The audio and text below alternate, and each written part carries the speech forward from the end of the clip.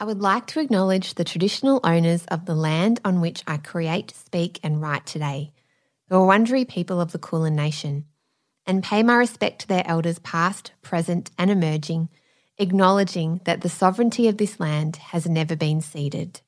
Hello, this is Tonts, a podcast of in-depth interviews about emotions and the way they shape our lives. I'm your host, Claire Tonti, and I'm really glad you're here.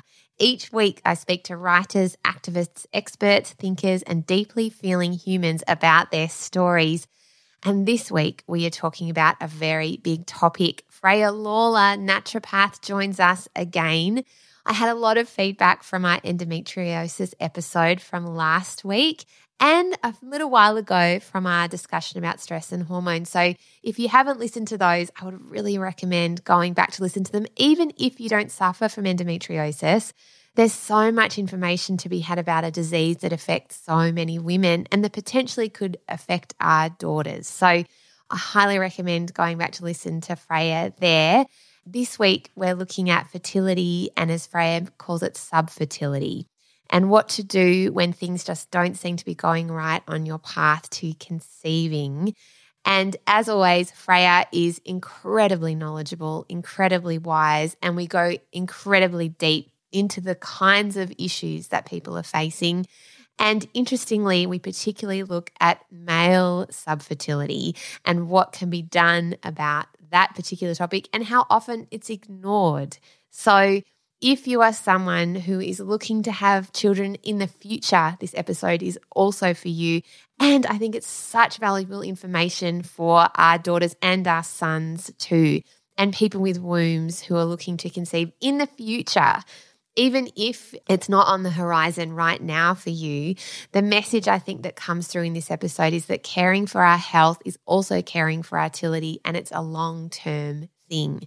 So go gently too. If you are struggling with fertility and miscarriage, this episode does talk about some themes around that. So go gently with yourself. Panda is an excellent resource within Australia where you can reach out to talk about pregnancy loss, and also contact Lifeline too if this brings up anything for you.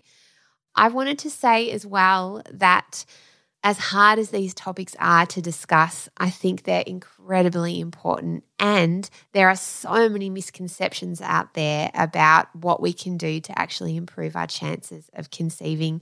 But through all of this, go gently with your head and your heart and talk to someone you trust if this brings anything up for you at all.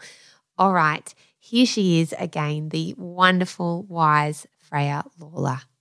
Hello, Freya. This is your third time on Tonts. I'm so excited to have you back. How are you going? I'm so good. It is so great to be here. I've had such a beautiful, beautiful response from your listeners following our past podcast. It's been really great to connect with people and great to spread the word. Oh, I'm so glad. You know, so many of my friends actually and people have messaged me too to say thank you for the information that you're sharing. And even our episode last week on endometriosis, I've had friends tell me that for the first time they've heard their symptoms and really put the dots together and thought, actually, maybe I do have endometriosis. And even a friend who said to me that she went down the path you talked about with the diagnosis, and they sent her to a regular ultrasound, and so they just didn't find anything, inconclusive. Yeah. And so she's still dealing with pain. And well, that's when we take the next step. So hopefully she got some great takeaways from that podcast. I'm so pleased to hear this. Yeah, she absolutely did. And actually, just before we touch on our topic today, which is fertility and infertility, which is a huge topic to be jumping into, she did have a question, and it made me think too. With contraceptives and things like IUDs, for endometriosis, can those be effective ways of managing pain? They can absolutely be an effective pain management strategy. Really clear to say pain management and symptom management. They are not a cure. There is unfortunately no cure, and I think there's a lot of misunderstanding unfortunately out there. But I have some patients who do incredibly well on an IUD for pain management and reduction in pain flow, which is amazing for them.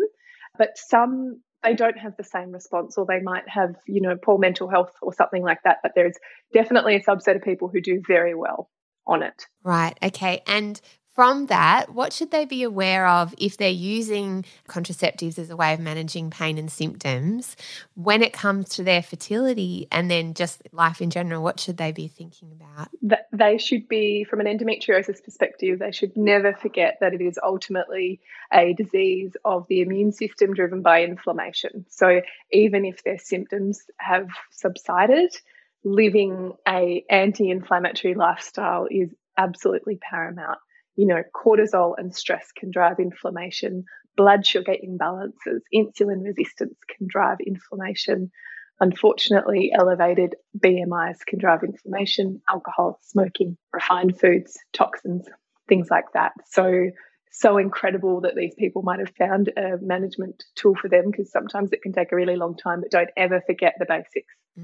So, and it always comes back with you to eating well, sleeping well, resting, not taking on so much stress, all the things that make a lot of sense and a common sense, right? That deep down we know, but I think it's always helpful to be reminded of that too, that really can make a powerful difference. And it's easier for us to grab onto something, you know, strange and unheard of as the cause or the driver of our symptoms. It's just easier for our brains to do that rather than to go, oh, actually, I haven't slept well. I'm unbelievably stressed and I'm living off sugar. It's easier to go, no, I think it's driven by some strange infection, or there has to be something else. So yeah, always coming back to the basics is a great place to start.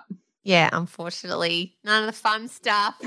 but then again, you do feel so much. It's like habit building, right? At the end of the day, which I think is something you've taught me as well. Absolutely. Yeah. Okay, so let's jump in then to fertility and infertility. And I know this is a really big topic and something you work with a lot of patients on. Can you explain first of all what we mean by infertility and how common it is? Absolutely. And I have been making sure I've got all of my statistics up to date for this podcast, because I think it's really important to have, you know, evidence-based stats to share with people on these presentations. So first and foremost, and I always do this to your questions, Claire, I'm not the biggest fan of the term infertility. You know, if there were to be a term, I would much prefer subfertility. Infertility gives out the idea that there's no chance of achieving conception, which is absolutely not the case. So I just wanted to start with that. Just the name infertility can be extremely heartbreaking to receive. Something like subfertility is a little more gentle. And the reality is, with infertility or subfertility, often that is just a label when there has not been inadequate baseline research done to get to the bottom of it. It's not even really a diagnosis, because it could be one of 60 things that are leading you to this point where your fertility is reduced. The term infertility doesn't really tell you anything, really, does it? Or subfertility. So I just wanted to start off with that. I think also in the medical system, it's very, very difficult for a GP to give a diagnosis of why you're experiencing subfertility. And one of the reasons for that is, and I speak about this on many of our podcasts, is the GP can only give evidence-based diagnosis. And it's about 15 to 20 years until very high quality research comes out, until it really trickles down into the words of a GP in terms of them diagnosing you with something. So I just really wanted to start off, there's a little bit of a systemic concern here. It's not your GP's fault by any means. The system really just needs to change a little bit in terms of identifying what the causes are for infertility and subfertility. And I think that that's when naturopaths or integrative doctors or Chinese medicine practitioners or whoever you're seeing, we're starting to fill that gap a bit. Because like we've spoken about before, Claire, you know, your appointment with the GP is 10 minutes or 15 minutes. It's often really difficult for them to have the time to really go through all of those factors that could be contributing to you not conceiving. So really, with that diagnosis, the common steps are moving forth to either ovulation induction and then IVF, when in fact, there were a whole lot of foundational aspects of health that really could have been addressed had we have had adequate time and adequate investigation. So I just wanted to start out with that.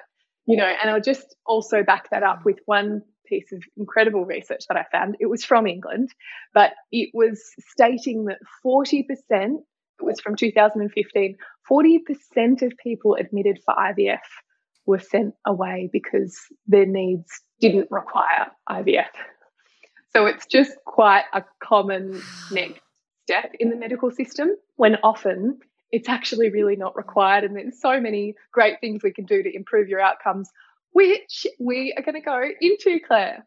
Yes, which is so exciting. And also, I find that mind-blowing for so many reasons, not just to mention how expensive IVF is, but also from a physical perspective, going through IVF, it's not a straightforward process. It's a huge thing for a woman and a couple to take on to go through IVF, isn't it? So to think that 40% of people are going when they don't necessarily need to be spending $10,000 and, there's other things that can help them. That's a huge thing to realise. Wow. Humongous. Absolutely humongous. And we are going to talk about all the juicy things we can do to reduce the chance of you needing to go forth to IVF or even optimise your outcomes if you are going through assisted fertility. So back to some stats. What is infertility or subfertility in Australia? So we consider it if you have been trying to conceive for 12 months, unprotected, of course, with no success. That's sort of the baseline, really. 1 in 6 couples will experience subfertility. 1 in 3 couples will also experience subfertility if the female partner is over 35 years of age. You will often be referred to the fertility specialist after 6 to 12 months of trying to conceive naturally. Wow. And so what do people do then? So they get to the 6 to 12 months and nothing's happening. What do you think people commonly do to begin with? Where do they start? If you're in the medical system and you're working with your GP, the next step in most cases might be ovulation induction, which is medicalised inducing of ovulation, I guess you could say. The next step after that, typically after 3 unsuccessful rounds, is to IVF. So that's if you're in the medical system and, just receiving the recommendations from your general GP and things like that. Often in terms of causation behind this subfertility, we've seen that 40% is due to female, 40% is male factor, and then 20% is combined. So something I think maybe one of the biggest takeaways from today for everybody listening might be that unfortunately male factor is so absolutely overlooked in this whole picture. Very, very commonly and heartbreakingly so in some cases, particularly given what females people that identify as female have to go through in terms of medicalisation, the appointments, the impact to their career, their mental health, their hormones. It's an unbelievably overlooked aspect of the whole fertility picture. And like I just said, 40% of cases of subfertility are male factor. Huge. It's huge. Wow, that is so huge. And oh my God, and it goes back to that. I mean, there's so many factors, I guess, as to why that would be. Maybe it's because we see fertility as a woman's issue. Why else do you think that would be that men are not looked at in terms of their health around this topic? I think it's certainly because we carry the baby. I think it's certainly because females carry the baby, absolutely. But there's also one other huge thing which I really was looking forward to sharing with everybody today. And we may as well get into it now. So if you're at that stage of the journey where there is, a diagnosis of subfertility, very commonly when you arrive in the office of your fertility specialist, the fertility specialist will pretty much always ask for a semen analysis. So the semen analysis essentially tells you what shape your sperm are, how many there are, and how good they are at swimming. There are a few deficiencies in the semen analysis reporting, which is quite unfortunate. So if you are going in with your partner and you get your whole workup and the partner's semen analysis comes back and everything's within range, just the general semen analysis, and that's within range, what then happens is the primary focus is always on the female. If you get the baseline semen analysis, tick, he's okay, done. Great. The whole focus is on the female.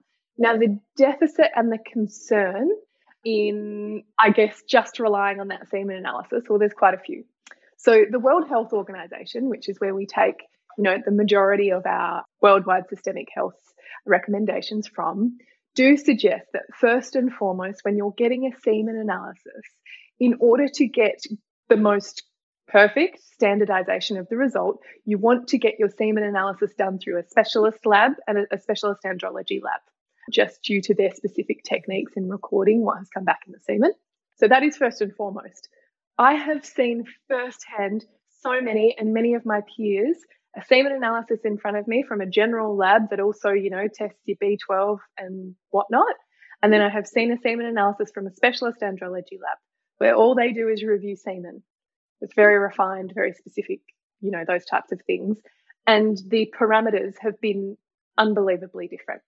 This is not always the case, but it is extremely clear that the standardization needs to improve. And that's coming from the World Health Organization, and that is based all off research. It just hasn't fully filtered down. Like I said, it can take 15 to 20 years for this type of information to filter down. So that is one aspect that I think is very much overlooked. Yes, we get the semen analysis, but hold on a sec. It's been done through an andrology lab or not? So that's one part.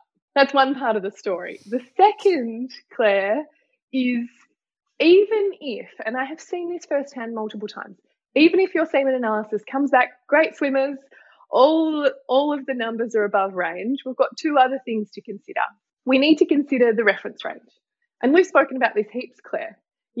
I went to the GP, I feel like rubbish, they said everything was fine, and I'm not fine.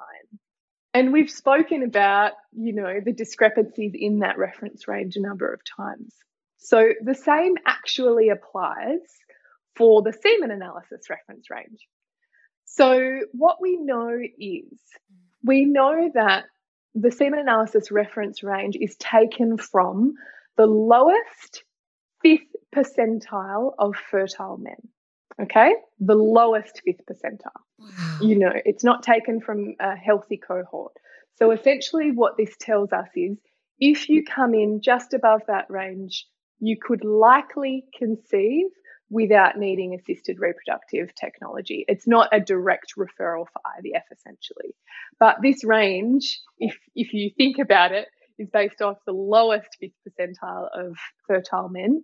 They are likely the ones in the least optimal condition to be making a healthy baby. So it can often be incredibly difficult conversation, Claire, to have with the female, but mostly the male partner, when they come in for their consult and it's immediately, oh, no, he's fine. It's all good. The semen analysis was great. And then it's my job to go, okay, which lab has it been done at? And okay, let's look at the reference range here and let's look at that range next to the optimal range. And probably 70% of the time, there's a major deficit. And I don't know if anybody's been keeping up with the news lately, but there's been some great reporting on declining semen numbers of late. So from the 1973 until 2011, we had a 50% decline in semen parameters across the board. That is, okay, I'm just going to keep saying that is huge. That is mind-blowing. I hadn't actually been across that. Why do you think that is? Did they have research as to why? Yeah, well, what we know is sperm quality is a direct reflection of our own health. So we're talking comorbidities in terms of, diagnosed health conditions. We're talking about poor diet. We're talking about the age at which they're getting the semen analysis tested. Over 45, the sperm tends to decline for males. Stress is another huge factor. Toxic exposure, which we touched on at one of our other podcasts. Phthalates are, being called the plague to fertility in the 21st century. Unfortunately, we're just not getting any healthier, which is quite scary. It is scary, and I think it's scary and it's also interesting, right? Because there are things we can do. Yeah, that it's not just like a diagnosis of poor sperm quality and that's it, doom and gloom. It's all over. The toxicity levels are massively high and we can't change it. And there are things in life that can't be changed. But what are some things that men can do then in this situation? Yeah. So like I said, your sperm quality, I don't know if anybody knows about biohackers, but there's biohackers out there. I've got a few friends who are biohackers where they just take health to the next level.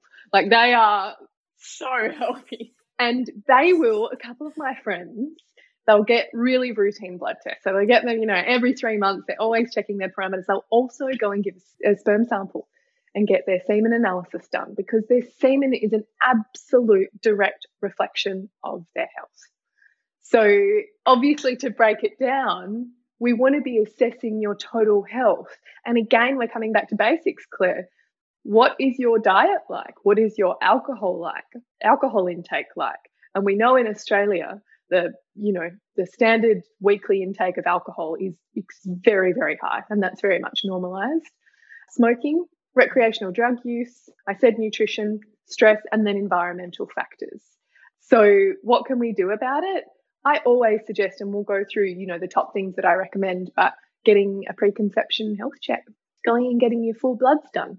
And for a lot of people who struggle, where to start, and they know that their stress is through the roof, or they're not sleeping well, and because they've got no energy, they're not able to, make wise nutrition choices and all of those things. I totally get it. I've been there myself. Sometimes having the pathology results to guide you can be the catalyst for that change, because you can see it in the paper. It's like, okay, my folate levels are below 20. That actually means that my greens intake is significantly suboptimal. Maybe I have some methylation things going on too. My vitamin D is super low. I need to get out in the sunshine and out in nature more, maybe take a supplement. My zinc levels are dropping, which is incredibly important for sperm health. So in some cases, having those results can be the thing that a lot of people need to inspire them to make that positive change, Claire, because sometimes it can feel like too much. But aside from that, it's really thinking about those foundational aspects of health. And often in a consultation, there will be something incredibly obvious. So we'll go through and I will ask about the top 3: smoking, alcohol, recreational drugs, and we'll go through that. And, most people are having upwards of 14 standard drinks per week, because one can of beer, some of those are so strong. A lot of those are 2 standard drinks. A lot of those strong, delicious beers.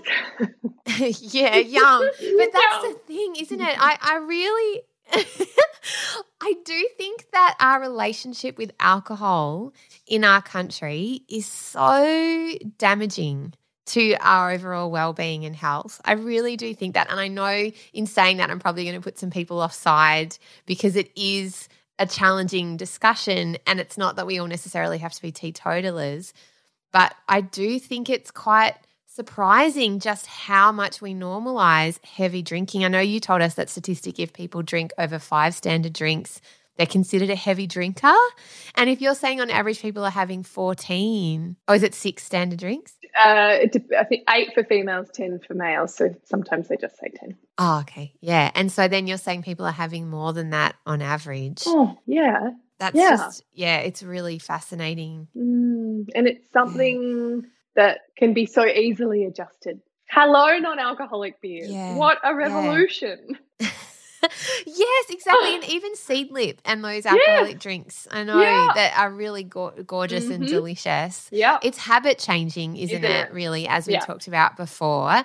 Yeah, completely. So after you've done the blood works and you've looked at male fertility and analysed sperm, what are some common errors that people are making in terms of when to have sex, basically, and tracking their cycle? Is it ever an issue there? Do people have problems with that, knowing when they're actually ovulating?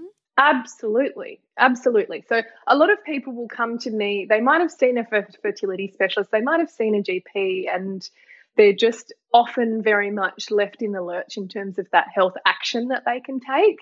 It's sort of, you have infertility, you have subfertility, go and do ovulation induction, then do IVF, not what can I do in my lifestyle. So very often these couples or solo people are feeling, as though they want to take all this positive action, but they just don't really know what to do. So something like as simple as understanding your fertility is unbelievably helpful. So I had a couple actually just last week. and they were at that 12-month mark. They were 36 years old and they're at the 12-month mark. They had been given the infertility diagnosis. In a consultation, I will always go through the basics first. Without jumping to conclusions of strange immune factors and poor sperm quality and all of that. It's like, okay, let's go through your menstrual cycle and let's see when you're actually trying to conceive. So that was a great question, Claire. And very often, typically the female partner has got a pretty good idea, of what they should be looking out for, but there isn't often a lot of confidence. Certainly in some people there is confidence, which is great, but there are also discrepancies, unfortunately, in ovulation predictor kits. They are not suitable for somebody with polycystic ovarian syndrome. And I think that cohort of people with PCOS are seeking out ovulation predictor kits even more so than somebody without PCOS because they experience this irregularity in their cycle and they are sort of needing even more so to really make sure they're having sex at the right time. So my best advice and what I have trained to teach is the fertility awareness method, which is essentially taking your daily temperature and recording your signs and symptoms of cervical mucus. And essentially what we're looking for here is we divide the menstrual cycle into two phases. I do. So follicular phase at the start, which is where that lovely little follicle is developing under the instruction of our hormone estrogen. It's ripening. And then we've got the luteal phase, and that is just after ovulation has occurred. So what we see between these two phases in the cycle is, and this is in a normal scenario, in the follicular phase, we would see a lower temperature across the board. And then in the luteal phase, what we're looking for is a sustained temperature rise post-ovulation. And we receive that sustained temperature rise due to progesterone being produced, which is only produced after ovulation. And that raises our basal metabolic rate. And therefore, we see that lovely rise in the temperature. So it starts to become really clear. And when you align that with your changes in your cervical mucus, we are able to confirm ovulation retrospectively. So that's a really big one. A lot of people get quite frustrated because you can't predict for when you ovulate with this method, but you can figure it out retrospectively. But what we're starting to look for is a pattern. And I always suggest people do it for about 3 months, ideally, before they're actually using it to conceive, just so they feel really clear and comfortable on that. Mm. And when you're talking about cervical mucus, it's probably a little bit of a gross topic, but also incredibly interesting to me, I think, and not everyone knows about. Yeah, me too, because I've used that when I was trying to conceive and I found it really helpful. Yeah. What do you mean when you're talking cervical mucus and what are the changes? Yes. So I want everybody who is listening and sitting here to think about how on earth the sperm gets up to the fallopian tubes, defying gravity. How on earth does that happen? Well, this is where cervical mucus comes in. So cervical mucus is just so sophisticated and incredible. It is produced under the instruction of estrogen. So certainly people who I see with low estrogen don't typically tend to produce a lot. But what we're looking for is our fertile window within a cycle is 5 to 6 days. So what we're looking for after our period finishes, sometimes shortly after that, sometimes not, our cervical mucus will start being produced. And what we'll start to see is it varies from person to person, but you might start to see, more of a watery sort of wet presentation, which then the closer to ovulation becomes more stretchy and that typical egg white mucus that we hear about. And the reason why that change happens is the mucus is just becoming more and more primed and optimal to carry that sperm up to the fallopian tubes the closer you get to ovulation. What then happens, which is just miraculous, is after that final day, and we call this your peak day, and that is that one day of the cycle where you see the most beautiful, healthy, gorgeous, fertile cervical mucus. After that, the day after ovulation, your cervical mucus will be no more. It will stop. And the reason for that is once you have ovulated, there's really only about a 12-hour window, maybe 24, that egg will survive for. So it will either meet the sperm that's waiting up there for it in the fallopian tube, or it will die. And why would we continue to produce cervical mucus if the egg is no longer viable. It makes no sense, and our body is so incredible that it stops producing the cervical mucus. So you can know for, fairly certain, once your cervical mucus is no longer present, that you are no longer fertile. And so we're looking for that. When you say beautiful cervical mucus, it's almost like egg white, Yeah. isn't it? It's quite sort of stretchy and clear. Yes, absolutely. This is tricky for a lot of people because a lot of individuals do not actually produce large amounts of cervical mucus. And that is just, our own makeup. Perhaps there are certainly a lot of medications that can impact your cervical mucus production. Antihistamines is a big one that can dry up your cervical mucus. And there's a number of others. Also, if you've taken birth control for a long time in form of the oral contraceptive pill, it can take quite a while to regain the body's natural cervical mucus production. But if you are somebody who's like, oh, what are these guys talking about? I don't think I have cervical mucus. This is strange. What you can do, and I was taught this by an amazing woman who I did my training with, is you just tune into the sensation around the vagina and the vulva when you're wiping. So when you go to the bathroom and say you're doing a pee, you go to wipe, you want to ask yourself, was it sort of dry and grippy, or was it slippery and smooth and it just sort of glided over? So there's a lot that you can uncover if you really start to tune into your signs and symptoms. Even tuning into the sensation that you might feel walking to the bathroom, is it a little bit grippy, or does it feel a little bit more wet or moist, and things like that. So there really is always a way to figure it out, because if you are ovulating and you are fertile, there are going to be signs there for you. For some people, they just have to look a little bit harder. And it sounds like the hardest thing, but if you just start to really take note around that 5 days in the lead up to ovulating, I promise you, once you become aware of it, you never forget it. And it's just so empowering to tune into those signs and symptoms. And it costs nothing. Yes, that is so much about this that I think is really empowering. Eating well, I mean, obviously there are some, you have to pay for vegetables and things, but overall, these are all things that you don't have to fork out thousands of dollars to do. Cutting down alcohol, sleeping well, eating well, and really getting in touch with your body and your symptoms. And obviously that's not a magic bullet, and that's not the case for everyone. There are actually medical reasons why and interventions that need to happen for them to then conceive. But just starting there, how powerful for young women to have this information early so they know their own bodies before they even begin the journey of wanting to have children, even in terms of contraception as well, understanding when they ovulate, I think is incredibly powerful knowledge. I wanted to ask you now about exactly what I said. When things really aren't optimal and there are some medical reasons why, particularly for women, I want to talk about now, what are some of those things that you see in clinic that you can potentially then have interventions to help with? So I think from a research perspective, the number one reason why females are failing to conceive is often due to a failure to ovulate.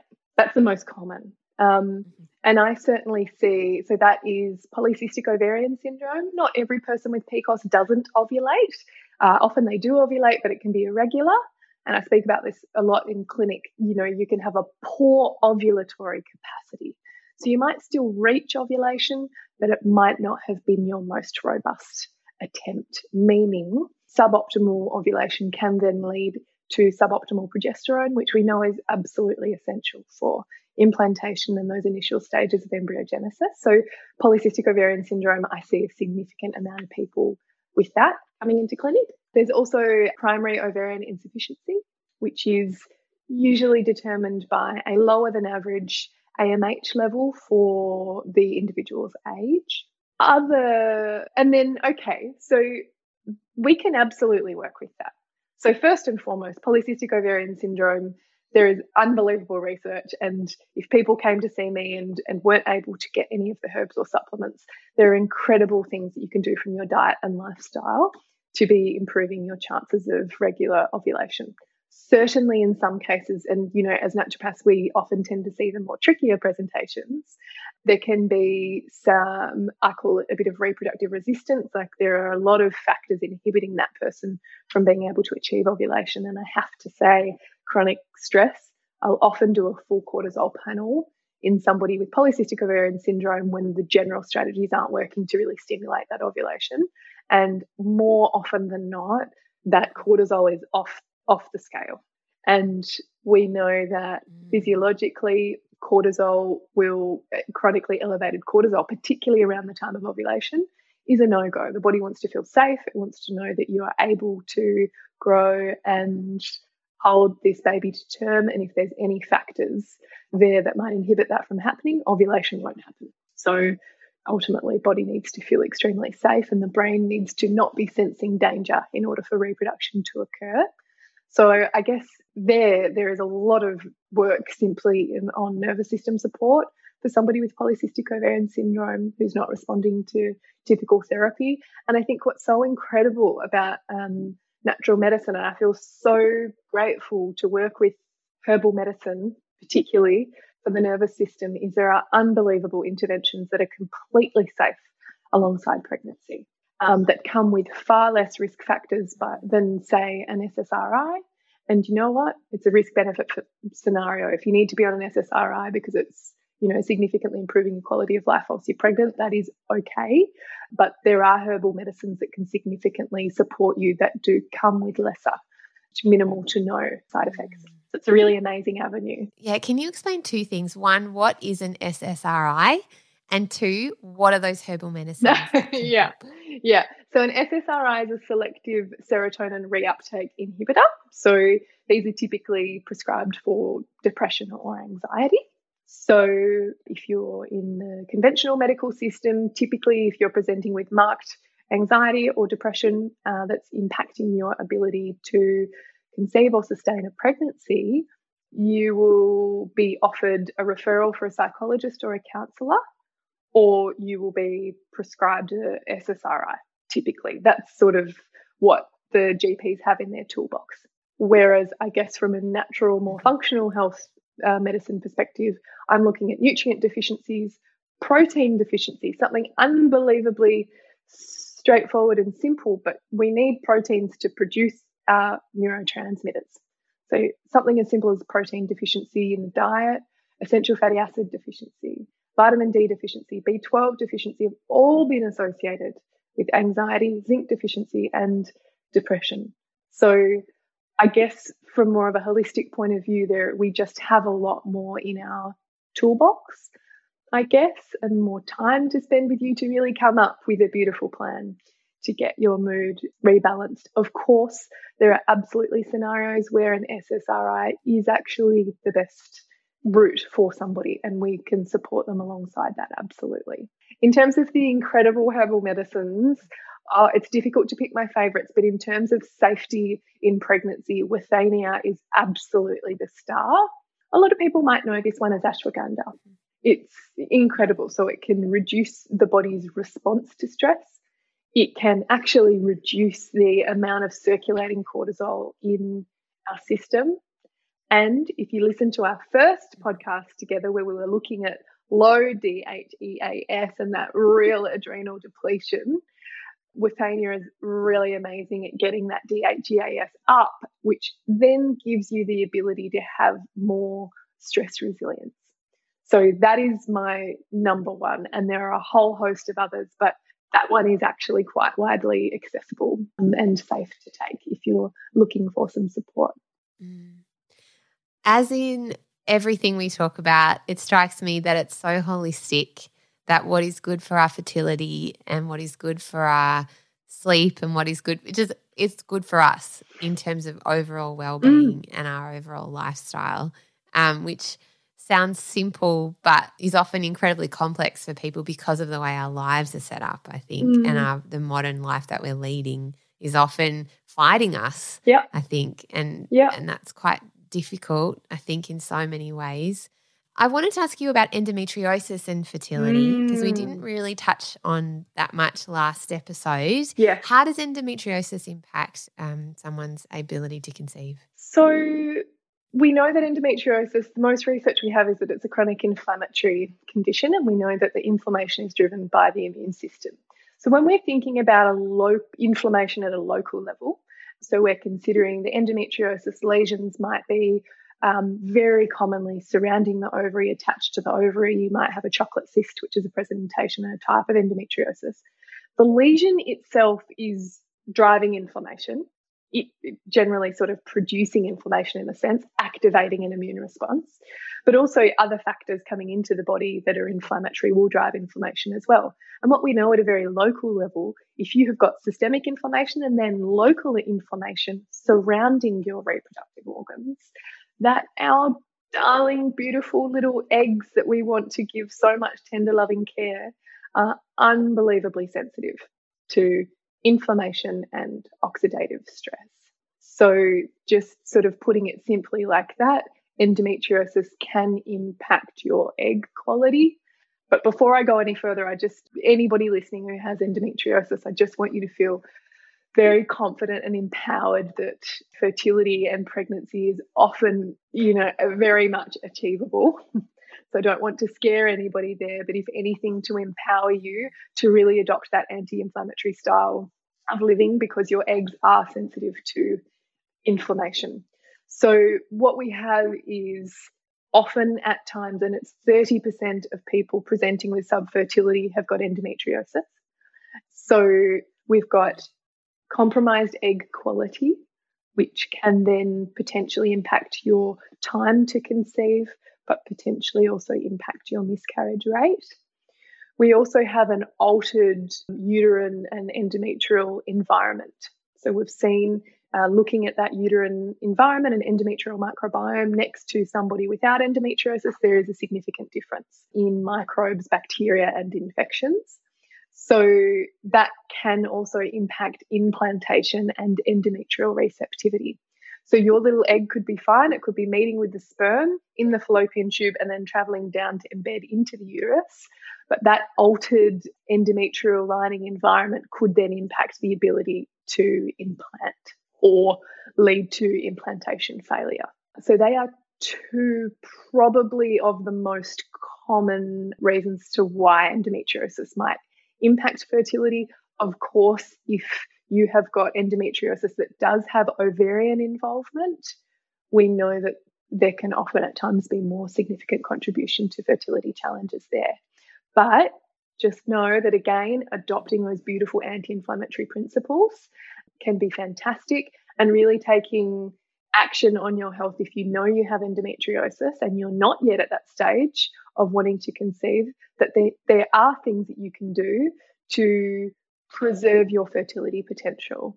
And the best, in terms of research, the best research we have to do that is actually a laparoscopy in terms of fertility preservation. Laparoscopy accompanied by that beautiful anti-inflammatory style of living, low toxin exposure, getting lots of antioxidants into the diet, living a balanced life. So a lot of people who come to see me are not a fan of laparoscopy for many reasons, which I absolutely support, but I will always have that conversation with them.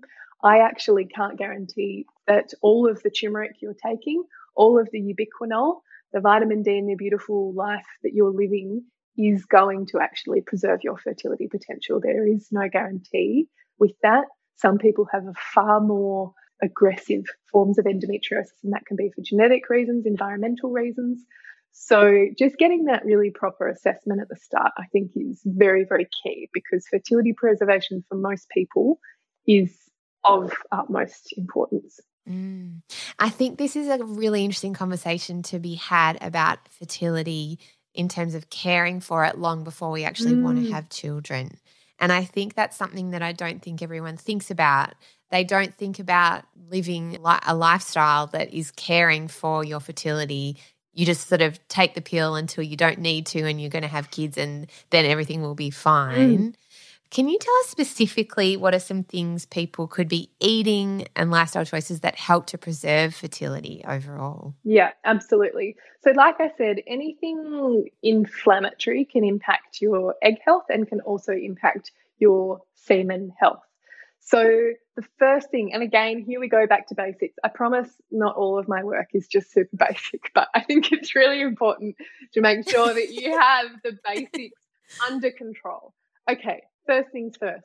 How many serves of vegetables are you eating? Super simple, but my goodness, according to the Australian nutrition standards, I believe it's 3 to 5 serves per day you should be getting. So just to be clear, a serve is 1 cup of raw vegetable or half a cup of cooked vegetable. So I want everybody to think about whether they're getting, 3 to 5 serves of vegetables per day. Then if we go to an optimal intake of vegetables, we're looking at 6 to 8 serves per day, which, to so many of us seems so unbelievably hard to reach. And I set a little goal with myself. When was it? A few weeks ago. And I shared it on social media. And it was my goal. I can't even remember how many serves it was now, but it was I was trying to get 3 to 4 serves of greens, because greens and fertility are probably the winners. I mean, we always want a rainbow spectrum, but, and certainly talking about cases of subfertility and miscarriage and things like that, greens are full of folate in their most bioavailable form. So anybody who's wanting to preserve their eggs or optimize their fertility in the preconception phase, or if you're trying, I would say count how many serves of greens you're having per day and make it your mission to just that. Just make it your greens, because I've got a whole list that I send to people on nutrition of things to do. But my advice is always pick one thing from this list. Pick one thing that jumps out to you that you know that you're not reaching, and make that your focus with your partner or on your own if you're doing this on your own, and make that your focus for 2-3 weeks. How long does it take to form a new habit? They say roughly 3 weeks. So make that your goal and then step on to the next. But I think green leafy vegetables is incredibly crucial, and specifically for their folate levels. Essential fatty acids are key for healthy eggs and beautiful swimming, beautiful shaped sperm. So we know that the head of the sperm is actually that the sperm is actually 20% DHA, which is one of our essential fatty acids. There's DHA and EPA. So often for people with poor sperm quality, I'll get them on a DHA supplement, which is very concentrated amounts, so that we can get those sperm super healthy. But from a nutrition perspective, we're talking deep sea fatty fish. Look, I am always in preference of wild fish where possible. I speak quite openly about this. I'm from Tasmania and I am not a fan of farmed salmon at all. I know that's a little bit controversial and some people might get a little bit upset, but where possible, if you can source wild salmon, or my favorite is King Ora salmon. Yes, it's a little bit more expensive, but I'd actually rather you have a little bit less, but have a really good quality. So King Ora salmon is from New Zealand. What's so fantastic about it is they're not fed any antibiotics. They have a completely natural diet. And the other part, which I'm unbelievably passionate about, is the salmon pens are on ground. So quite incredible. A lot of the concerns with salmon farms in Tassie is the detrimental effects to the marine life and the seabed based on the antibiotics and, unfortunately, the chemical in the salmon feed. And actually, the salmon poo as well degrades that marine bed, which is really sad. So it's a big topic, but if anybody's into it, get the book Toxic. It's really fantastic. Very, very eye-opening about the salmon industry. Because I work in fertility, essential fatty acids are so key for that fertility journey. It is a conversation I have a lot about salmon and where it's sourced from. There are other sources of essential fatty acids. So particularly DHA is actually very concentrated in lamb fat. And I think this is sort of, shaking things up a bit. A lot of people don't eat the fat. But if you're getting a beautiful lamb that's been well raised and well fed, you can render off that fat. Make sure you eat the fat. It's full of DHA. Non-animal sources of essential fatty acids, we've got hemp seeds, so fantastic to put on everything. They're pretty much flavorless and they've got a great texture. Flax seeds and walnuts are the top picks. So there's certainly lots of other places that we can get those essential fatty acids if you're not able to seek out the wild salmon. So we're looking at the folate in green veggies, and we've talked about the essential fatty acids. Is there anything else that you recommend specifically for people? Yes. Oh my gosh, we could talk for hours. Zinc is a really big one. So zinc is essential for sperm quality. Zinc's essential for sperm quality, but it's also really, really essential for normal ovulatory function in females. So from a nutrition perspective, where do we get our zinc? Pepitas is my favorite recommendation. They are so great. You can toast them up. I actually, at the moment, get pepitas, just give them a little toast and then throw them in a jar, chopped up, and just whack them on everything from eggs to salads to whatever I'm making that, could do with a little bit of seed and crunch. That's a fantastic way to get your zinc up. Zinc's also super high in organ meats and beef.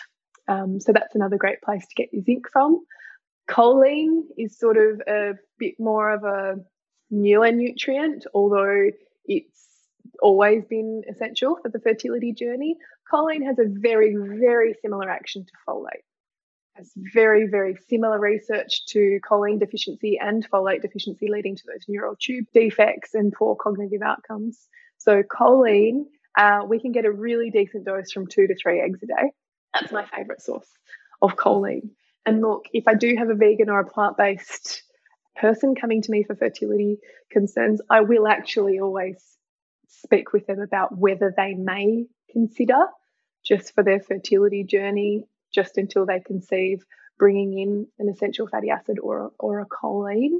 Obviously, there's ways around it. There's just no guarantee that the plant-based versions will become activated. Yeah, so that's always a big conversation I have with people. What else? 2 serves of fruit per day? Incredible. Incredible that people aren't getting 2 serves of fruit. But when you think about it, if you're not having a smoothie or you're not having, a porridge or something like that, you're not taking fruit for a snack to work. I guess I can see why some people aren't getting fruit in. And I think there's so much, and I speak so much about blood sugar balance, and one of the recommendations there with balancing your blood sugar, which is also fantastic for looking after your fertility, is trying not to have high sugar fruits on an empty tummy because of the blood glucose spike you get. That gorgeous, beautiful mango. If you've got insulin resistance or high blood glucose or something like that, it is much better to have that mango once you've got some fibre and buffer in your tummy, just to slow down the release of those sugars into the system. So that advice, I recommend having a little bit of nut butter or a handful of nuts, or enjoying your fruit after your savoury food, is a great way to do it, to preserve your blood sugar as well. I love that advice that you gave in our first episode, and I still use it now, and friends still talk about it, just eating your above ground veggies first and trying to snack on veggies while you're cooking dinner. It does just make you feel so much better, and I think fuller by the end of your meal as well. But I've noticed that hugely, particularly if I'm going to have pasta or something. So I'm just reminding people of that again, because I think that is so incredibly helpful. I wanted to ask you now about miscarriage, and I know that progesterone can be incredibly powerful in supporting pregnancy and for bodies to hold on to pregnancies. Is that accurate from your understanding? It's absolutely accurate. It's 100% accurate. And most patients that I work with who are at the stage of going through ovulation induction or IVF, it's very rare for them not to be prescribed a progesterone, typically a progesterone pessary. And they'll either take that from ovulation pretty much for 12 days until they either get a positive pregnancy test or they get their period. At a positive pregnancy test, they will continue to take that progesterone throughout the entire 12 weeks, that entire 12 weeks gestation. And the purpose for that is that the placenta does not start producing its own progesterone until the 12-week mark. So you really need to cover yourself if there's been low progesterone concerns before, which is certainly associated with miscarriage, short luteal phases or luteal phase defect as well. But what we know from the research is that your own, which we call, when we produce something ourselves, that's called endogenous production versus exogenous, which is when you bring in a progesterone from outside and bring it in. Your endogenous production of progesterone is actually superior to that exogenous source. So what I mean by that is if we can figure out why you're not producing enough progesterone. You're going to experience more powerful effects from finding a way to boost your own body's production of progesterone versus bringing something else in. In saying that, though, if you're going through ovulation induction or you're going through IVF, please take your progesterone. But it's always really good to think outside the box, because what you can be doing throughout your journey is, and I do this with many of my patients with low progesterone, a lot of the time the expectation is because you've got that exogenous progesterone pessary coming in, you're all good. But we can still, alongside the medicated IVF cycle, be working on supporting you to produce your own robust levels depending on the type of cycle that you are on. Certainly in ovulation induction, we can be doing that, and it depends on the type of IVF cycle you're on. But from a naturopathic perspective, in that initial review, I'd always be question marking why that progesterone production is suboptimal. There's a really great nutrient called vitamin B6, which is really excellent at supporting natural progesterone production. And there's quite a hero herb, which is called Vitex or chaste tree. Unfortunately, this herb is sort of prescribed by GPs and, you know, your mum, your sister, your best friend. In the right person, it can be really amazing. But in somebody with polycystic ovarian syndrome or marked hormonal imbalances such as estrogen excess or luteinizing hormone dominance, the Vitex or the chaste tree can actually disrupt the cycle, elongate it, and disrupt ovulation. So you want to make sure somebody's prescribing that to you who's skilled to prescribe it. But if you're a good candidate, it is really fantastic. And you then, I always have a rule of thumb. If you, particularly the treatment planner, have somebody on where we're helping them to conceive or reduce miscarriage, if they conceived whilst they were on the herb or the supplement, most of the time we keep them on the supplement for that entire 12 weeks, particularly progesterone support. You never want to go, okay, great, amazing, I'm pregnant, and then just drop your progesterone support. We never want to do that. You always want to continue it the whole way through. So yes, progesterone is extremely important when working with miscarriage and recurrent miscarriage. I was just going to say, because I've experienced miscarriage too, and I want to say from the outset that it's such an incredibly difficult, highly emotional thing to go through physically and emotionally. And all of this journey is incredibly challenging and difficult in so many ways, and also inevitable sometimes too. You can be doing everything right and still things don't go the way that you think they will or the way that you hoped. And that's just, it's devastating for people. So I want to make sure that if someone's listening and they're on this fertility journey, that we're not just saying, well, you just need to be doing all these healthy things and then all of a sudden everything will be fine. I just wanted to sort of put that in there. And then Absolutely. I guess I wanted to ask you about your perspective on that too. Absolutely. So I think first and foremost, again, you know, I'm really championing for a change in the communication and the education around miscarriage, because it is actually unbelievably common. 1 in 4 women who fall pregnant will experience at least one miscarriage, which is incredibly heartbreaking and, you know, often filled with so much guilt.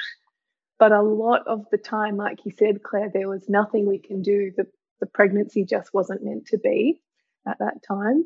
And so many of my patients who we work on preconception care and we do everything there, you know, A+ on their treatment plan, they might experience a miscarriage and then, you know, have extreme feelings of guilt and things like that, which it's unbelievably traumatic thing to go through. But they often say to me, Freya, had I have known how normal this is and how common it is, I think it might have hit me a little bit differently. I might have gone into pregnancy or trying to conceive feeling more educated around what could possibly happen if I had have maybe had a bit of an idea about how common it was. And it's just, you know, a part of nature, I guess, that sometimes bub just isn't ready to come at that time. So I think that's really important to share with everybody, that it is unbelievably common and very often to no fault of your own. You know, there wasn't anything you could have done. So I think we need more education and we need to be talking a bit more about miscarriage and actually how normal it is. I mean, some research says 1 in 3 people who fall pregnant will experience at least one miscarriage, which is just huge, isn't it? It's such a taboo topic, which is fair because it's accompanied by such deep sadness, grief, and distress. But if we could find a way to, openly discuss it a bit more, we might feel a bit more educated, I guess, and empowered to keep going when that does happen.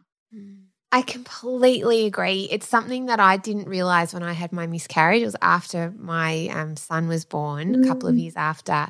And I just had the one, and it was very physically traumatic as well, which I wasn't expecting. And I felt like no one had said to me that this could really be as dramatic as it was. And I kind of had language around, it's just like a heavy period. And for some women, it is just like a heavy period, or they go in and have an induction, and it's a procedure and it's done. But it's not always the case. And I just want women to know that too, because I think if I had known that, I might have treated it differently. I think I went out for a coffee. I was walking around and doing things all day. I just hadn't thought that I could then end up in hospital with it. And I really have reflected over the last sort of 6 years since it happened to think, actually miscarriage is a part of this journey to bringing babies into the world. It's just, it goes, unfortunately, hand in hand. And the more that we can talk about it and normalize it, I agree with you, the more women will feel less alone in it, that we can take away the stigma and the shame as well. And also that I wanted to ask you about now, the care for women after they've experienced a miscarriage, because I just didn't really, I have lovely doctors and people were supportive, but no one kind of sat me down and said, okay, you've had a miscarriage. These are the things you should do now because your body's been through this event. And also because women experience pregnancy loss through abortion as well. And the idea of how we care for ourselves after that. Absolutely. Pregnancy loss, I think, is important. It's a huge missing piece. Often once you leave the doctor's rooms or you leave the hospital or you get sent home with your tablet, depending on the type of miscarriage that you have experienced, whether it's an induced miscarriage or what it is, often that's the end of the line in terms of support. I often even find with some patients that there isn't actually even a conversation about, their chances of fertility in the future and things like that. So one thing that I want everybody to know is that miscarriage is unbelievably common, and your chances of even natural conception after one miscarriage is actually still extremely high. Miscarriage does not mean that your fertility potential has been reduced. And we're certainly talking about one miscarriage here versus recurrent, which is more than 3 miscarriages. So I just want to make sure we're separating those. Recurrent miscarriages absolutely require the investigation that they need. And even if you've had 2 miscarriages, I think in Australia at the moment, it's 3 miscarriages warrants further investigation. So I find that unbelievably torturous for a lot of people to have to experience 3 before being referred to a recurrent miscarriage clinic or being assessed for underlying factors. Yeah, it's really challenging. How would you, or what would you recommend for patients after they've experienced miscarriage or been through abortion? How would you care for them after that? What should their partner be doing? What should they be eating? What would be helpful? Yeah, so from a traditional Chinese medicine perspective, which, if anybody is working with me, they'll often receive a little referral to go and see an acupuncturist because acupuncture is just so unbelievably incredible at reaching parts of the body and systems that Western herbal medicine or nutrition can't do. So traditional Chinese medicine or acupuncture following a loss is incredible. And the reason for that is a lot of the focus at that time will be increasing blood flow to the uterus. And we know that, increasing blood flow doesn't necessarily mean increased bleeding, which we want to avoid at all costs after a miscarriage because often it can be quite prolonged. But what increased blood flow to the uterine and reproductive organs means is more nutrients to get to that area, therefore more healing to take place. So other things that you can do if you can't access any acupuncture is beautiful heat packs are gorgeous. Heat packs stimulate circulation and they increase blood flow to the area, meaning more healing. Something else that I really commonly suggest, which a lot of people when they're in the midst of their fertility journey don't really love to hear, which is fair, but I always suggest taking a month off trying to conceive once they regain their period, just to have some downtime and to recover and process their grief and allow their hormones to rebalance, particularly if, depending on the type of miscarriage that they had, whether it was D&C, whether it was chemical, would certainly determine my advice there. But I always recommend taking a month off actively trying to conceive following a miscarriage for a whole host of reasons. In terms of interventions that we can bring in to support somebody, depending on how, it really depends on how this person is responding to it. Some people will see miscarriage as a little blip in their fertility journey. Some will experience that extreme trauma and grief. Therefore, my interventions from a nervous system perspective are going to be quite different. But, first and foremost, tender loving care in any way that, we can support, ensuring that their support networks are as rich as they can be, and providing people with resources to support them.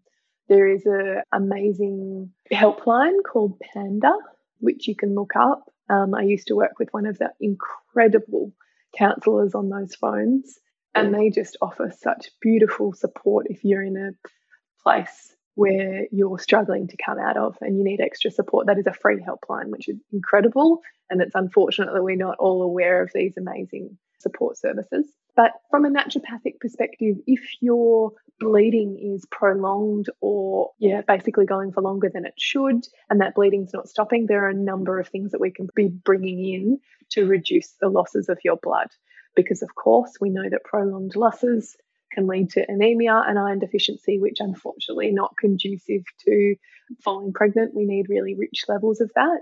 And that's, I guess, another one of the reasons why I really recommend people take a month off, so we can get their body back, after such a huge experience. And again, that also depends on at what stage you experience your loss. Most commonly, it's a first trimester loss, the majority, but there are certainly incidences of second or third trimester losses as well.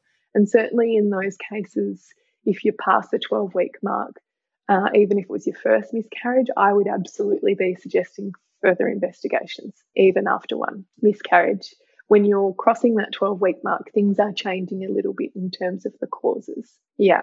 So it really depends what stage somebody's at. But of course, with your partner, your friends, your family, it's all about tender loving care. And from a nutrition perspective, it is warming, nourishing, slow-cooked, nutrient-dense foods. If you eat meat, it's slow-cooked, beautiful meats with broths that are full of collagen, that are full of, all of the nutrients you need for blood rebuilding and restoration of the loss of that tissue. Yeah. Lots of cups of tea. Yeah. And as always, I think it's such a reminder that as much as we're caring for bodies, we're caring for our minds and our hearts, right? Yeah, at the end of the day. absolutely. And they're not separate. They don't live in different houses. No. They're all in the one spot.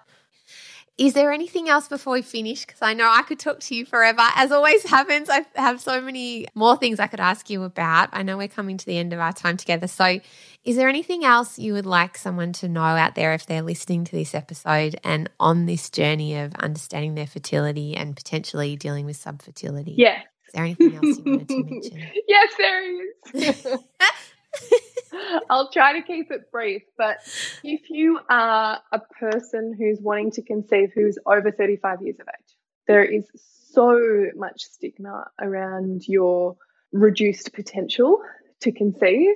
And look, yes, we know from research that your egg count does start to significantly decline from that time.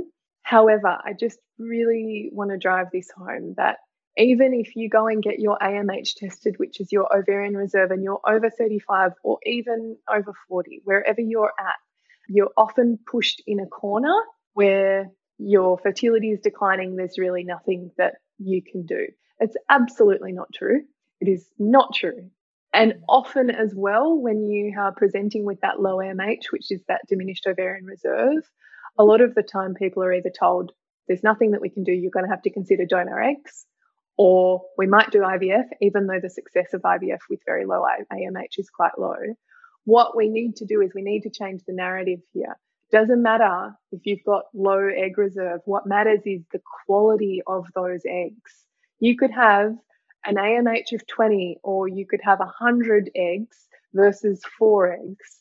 And that person with 100 eggs, those eggs could be unbelievably poor quality, but you've got 4. And if you really work on egg quality, like really focus on optimizing your egg quality, you're in a better situation at 40 with 4 healthy eggs than somebody at 30 with 60 very, very poor quality eggs. So I just want to make that really clear. There's absolutely hope. And not everybody finds their person, or maybe they go on their solo journey.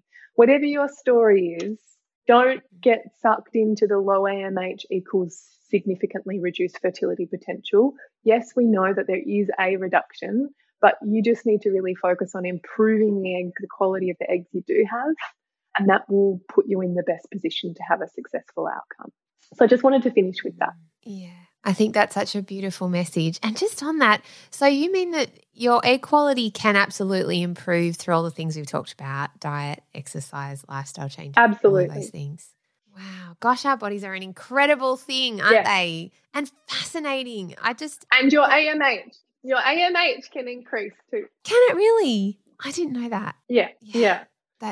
There's lots of amazing things that we can do. All right. Well, thank you so much, Freya. My pleasure.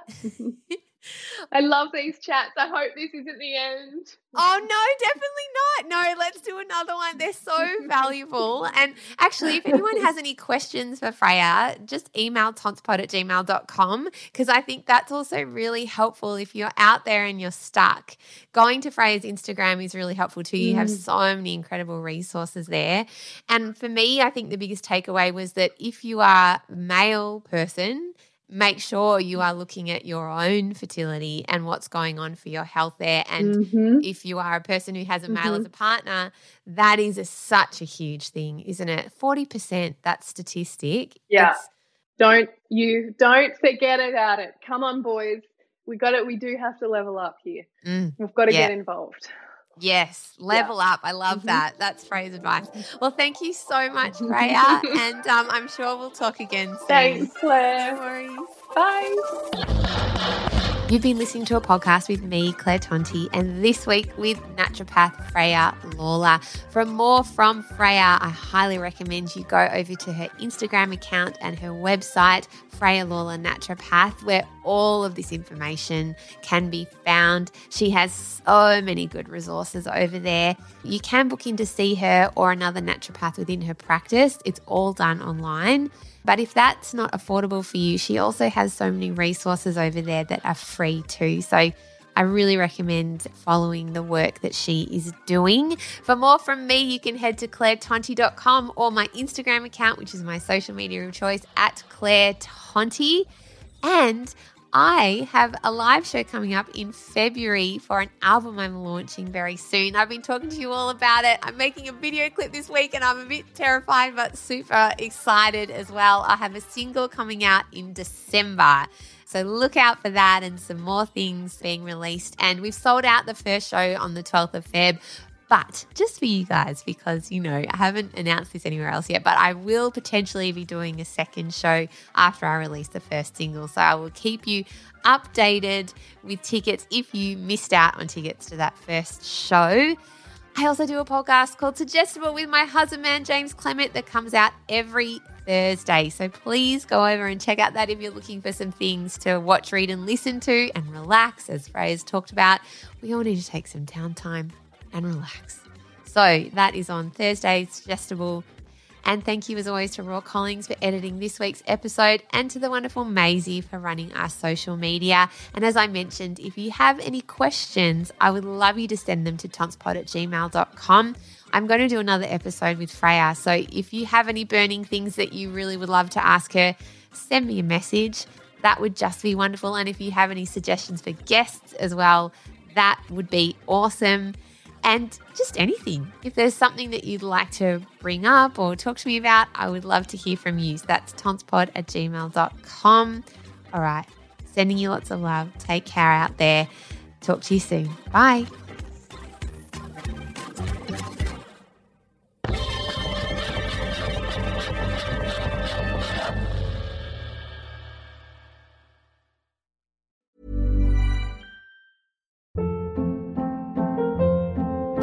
Hold up. What was that? Boring. No flavor. That was as bad as those leftovers you ate all week. Keke Palmer here, and it's time to say hello to something fresh and guilt-free. HelloFresh. Jazz up dinner with pecan-crusted chicken or garlic butter shrimp scampi. Now that's music to my mouth. HelloFresh. Let's get this dinner party started. Discover all the delicious possibilities at HelloFresh.com.